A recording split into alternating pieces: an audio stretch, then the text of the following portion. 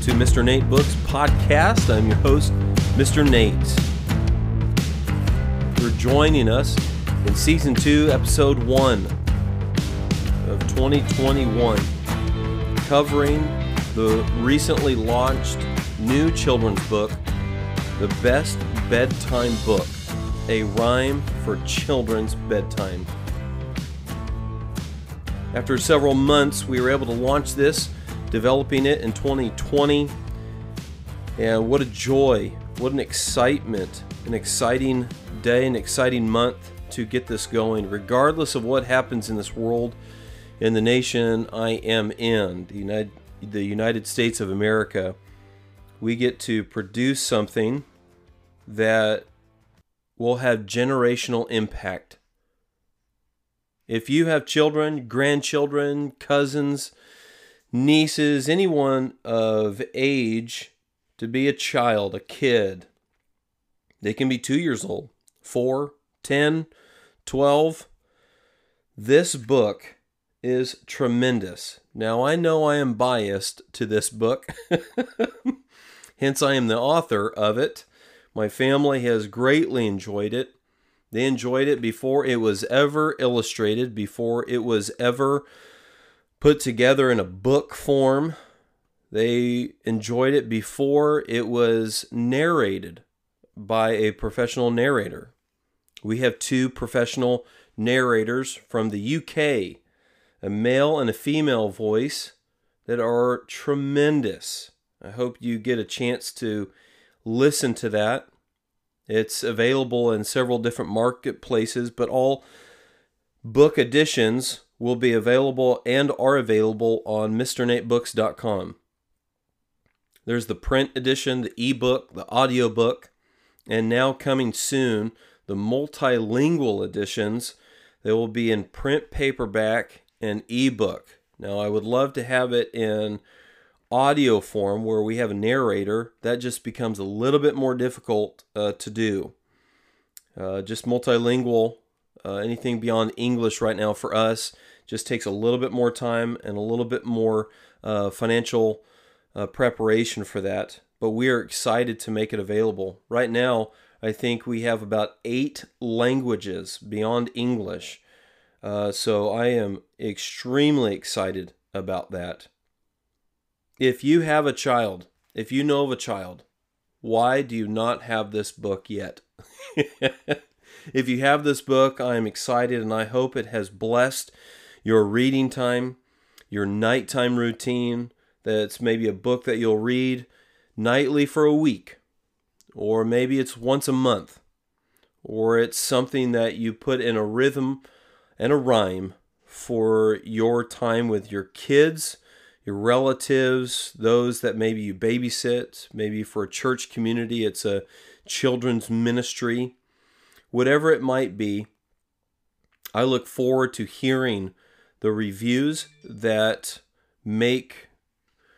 really make others aware of the book and inform of how it's applied in your context and how it was received.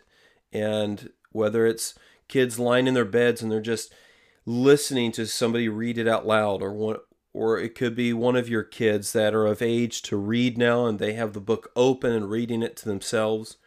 This book provides a rhyme that I would describe as simply profound. And I'm using those words purposefully. It's simple, but yet profound, intellectually deep. There is depth here that one can simply read and get immediately, or after repetition, they can start to understand. But even as I open the book, it says, have you read a book about bedtime at nighttime? If you do, you might fall asleep because God loves you.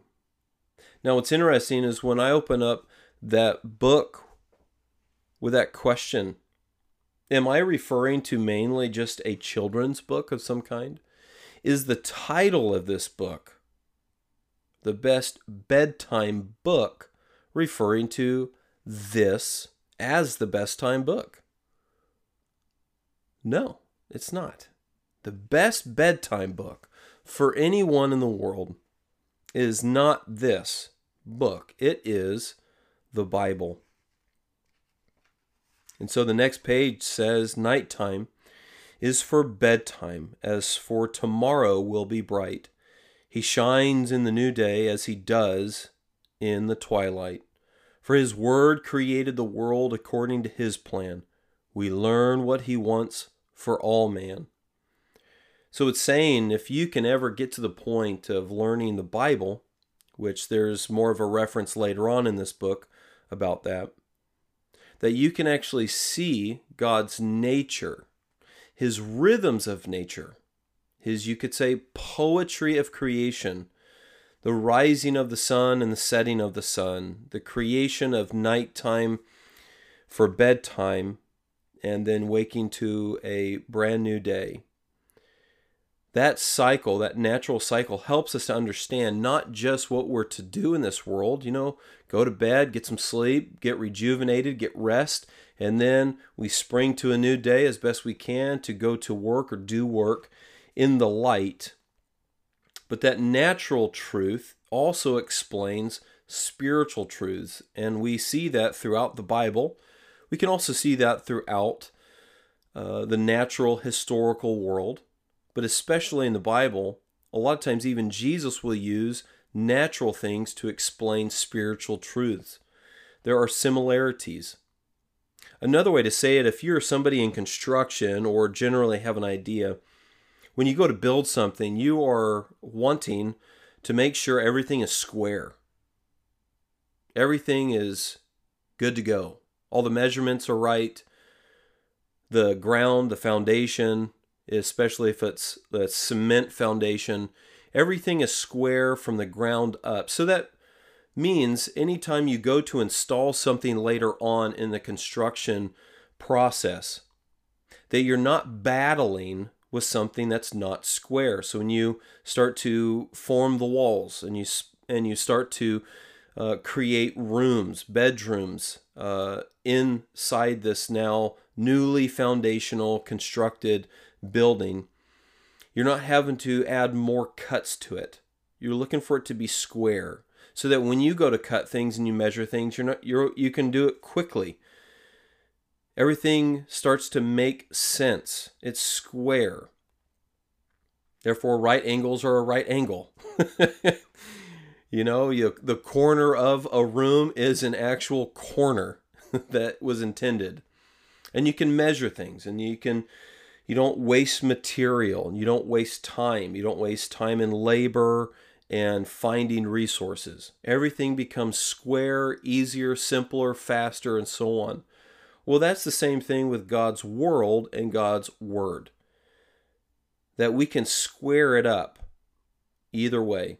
That God's word squares up with his world, and his world squares up with his word. So this book is taking children from a simple understanding of nature and the life cycle of nature, from a sun and a moon, a day and a night, and expressing that and leading children into understanding the deeper spiritual meanings that our life cycle is not just natural with a sun and a moon, it is spiritual. That one day we can wake up not merely to a sun, but to a greater light. And who then is that greater light? That then would be God himself. And so there's the common rhyme that's repeated, kind of like a chorus. Sleep at night and awake during the day, because God planned it that way. We don't just live our life by the sun and moon, or our needs, our need of sleep, or our need to work. We live by God and his plan. And that gets repeated over and over. Now, I love the illustrations as I flip through this. The book's in my hands. You might even hear me touching and flipping the pages. But on one of the next pages, it says, "Rise, rise with the morning sun.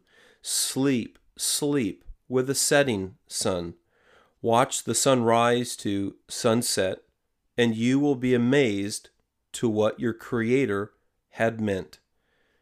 And some might think that the Creator had meant only that, well, create a moon, a sun, and an earth, and just let people do their thing.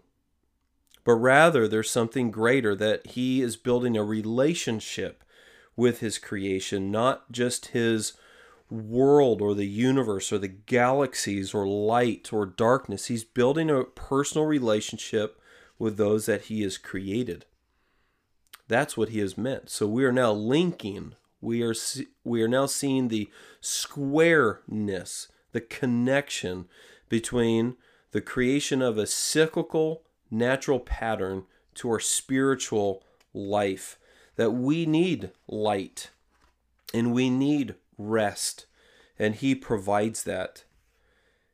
And as I flip through towards the end, it says, there is one great night's sleep to come. It may come when you are older or when you are young. You will be guided by a different sun to rise to an eternal day. Do not fear, for He has risen and shines the way. Sleep at night and awake during the day, because God planned it that way.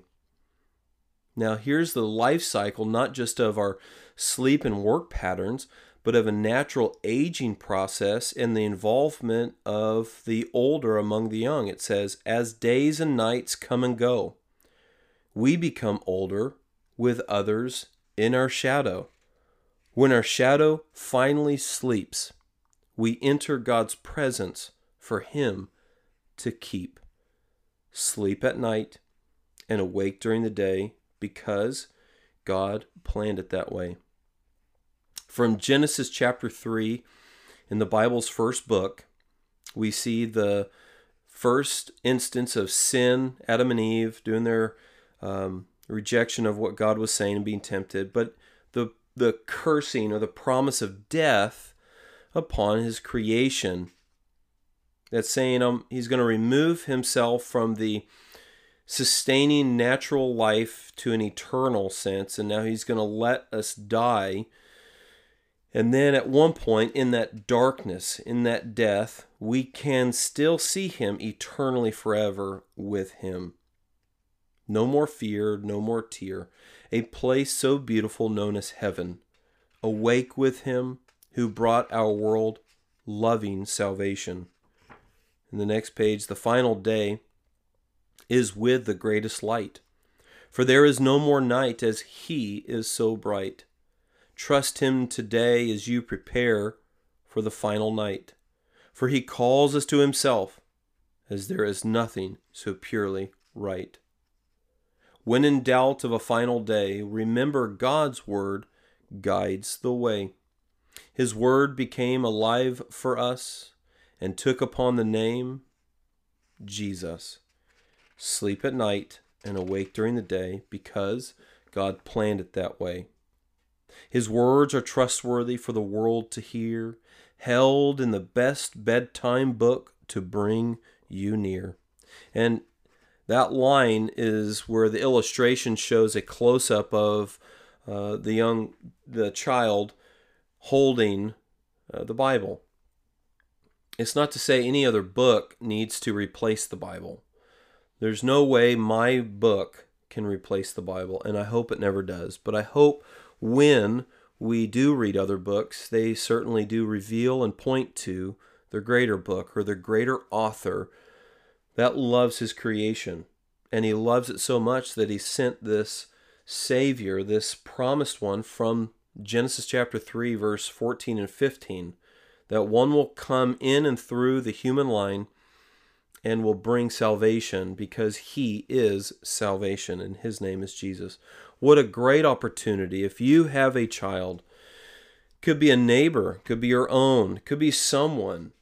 What an opportunity you have right now to either have this book in your home, or give it as a gift, or for churches and ministries, pastors and ministry leaders, directors, that you have a chance to provide this as a resource for training families, of helping one another understand how God's Word squares with the world, and how we can teach children the basic things of life and use that to teach and explain the difficult things of life. It's difficult to talk about death, but there are ways to talk about it, and we need to talk about it. We try to remove ourselves from that, and we actually start to not train or not prepare our children for what is this world. This world is a very difficult world to live in. And if anybody lived in it and survived 2020, I think you can affirm that this world is difficult. No matter what year you have lived in this world, it is difficult. You know, I had a grandpa who early on, this is decades ago when he was a boy growing up, that, he was treated pretty bad. He lost his dad early on as a kid, then got a stepdad, and his stepdad wasn't too nice to him growing up or to his other siblings. There was a big family. I think it was about 13 or so kids, and so he left at 6th grade time period, some around there, and he survived on the streets. And he made his way to the Navy in World War II, came back and became a saw filer in the lumber mill. And he worked. He worked through the hard stuff. He worked through the difficulties. Later on, he would then have a daughter among his other children, and his daughter would pass away. And that proved to be scarring, hurtful, painful, grievous. And we need to work through that. If not, we stuff it, we hide it, we do things that are weird, but rather what we can do as parents, as the older people who experience these things and see these things happen, we bring it to their attention. And we show them how not to be certain about life or even death, but certain about who God is and His Word, and then what that talks about life and death. And then when doubt comes and when fear comes, we are reminded by His Word and the living Word, Jesus, and that becomes comforting. Jesus says in the New Testament Gospels, the Gospel of John, John chapter 14, that one will come to be a helper, a comforter, one who will be there to convict, to console, to guide, to provide. And that would be the Spirit, the Holy Spirit. Growing up, King James Version, that would be the Holy Ghost. For us, we start to understand who God is through the world and through His Word, and many are rejecting Him today. A lot, especially in the United States of America. A lot of people have rejected Him from the collegiate and graduate institutions I have been part of. But we don't need to. His Word is there to guide and to comfort. And I can't express adequately enough the excitement I have for this book, to be in your home, to be in your ministry, to be in this world and in different languages. We're going to spend the years to come promoting this book and pushing this book and getting this book out, but it will never be in removal of God's Word, but rather a promotion of it, a guiding of it, and a help to real-life discussions. We had real-life discussions with my children. Now, we have it all the time, every day. If you've heard my podcast episodes before, this is our life. We live training them, discussing life and death. And this book actually had a great impact. And there I had it in my hand, not published. It was just the words. I'm just reading it out loud. And we read it, I think, for about 2 weeks straight every night. And 2 of my boys started to cry. They said they don't want to die. They don't want other people to die. But we were able to discuss, not trying to smooth over death, but describe it for what it is, and the hardness of it, and the grievousness of it. We've known a lot of people who have died. We've known a lot of people who have lost loved ones. We have lost. You can't prepare enough for it, but you can be prepared for some of it. You can be prepared financially as best you can. You could be prepared relationally. Hopefully you're part of a church community. Hopefully that church community is receptive, helpful, caring, engaging. But as you're a kid growing up, or if you have kids among you, what a tremendous opportunity to train them to see past themselves, to learn who God is, to learn about life, daytime, nighttime, work, rest, stewardship, management, responsibility, life, death, His Word, the living Word. This real world, for us, when we go to bed, we don't have to fear death. We don't have to fear the next day. We fear the Lord. And then that begins wisdom. That's Proverbs chapter 1, verse 7. What a tremendous opportunity. And I hope you guys get the chance to grab this book. Please contact us if you have any comments or questions or any ways we can help. And if you're able to review the audiobook, provide a star or a comment even, or any of the print ebooks, that would be so helpful. Every time you review a book by clicking the stars or leaving a written comment, that then on the marketplaces, whether it's Amazon, Walmart, or others, that starts to show up more and more to other buyers that don't know about these books, especially this book. So if you'd like for this to get into other people's hands, go ahead and leave that review. And I'm not looking for, because you know me, you have to give a 5-star. However, if it's worth the 4 or 5 stars, then do that because of what it is. And leave a review that maybe you include the age range. You know, what were the ages of the kids? You know, was it a couple of kids, ages 2 and 3? Was it a group of 20 kids, you know, ages 10 to 12? Did you read it during nap time? Did you read it at nighttime? Did you read it on vacation? You know, you get an opportunity to really show others, not just material possessions, but a lifelong spiritual impact. So I look forward to seeing the reviews if possible. And I'm so thankful that you tuned in today to the Mr. Nate Books podcast. There's other books to come. We are excited for those, especially the Elijah's Journey storybook series, the 68-book series that follows a young boy finding his missing grandparents, and he goes into an unknown world, into one epic adventure. And that whole 68-book series is a way to teach kids about the structure and purpose of the Bible. What a great opportunity we have. That begins March 10th, 2021, so in a month from now.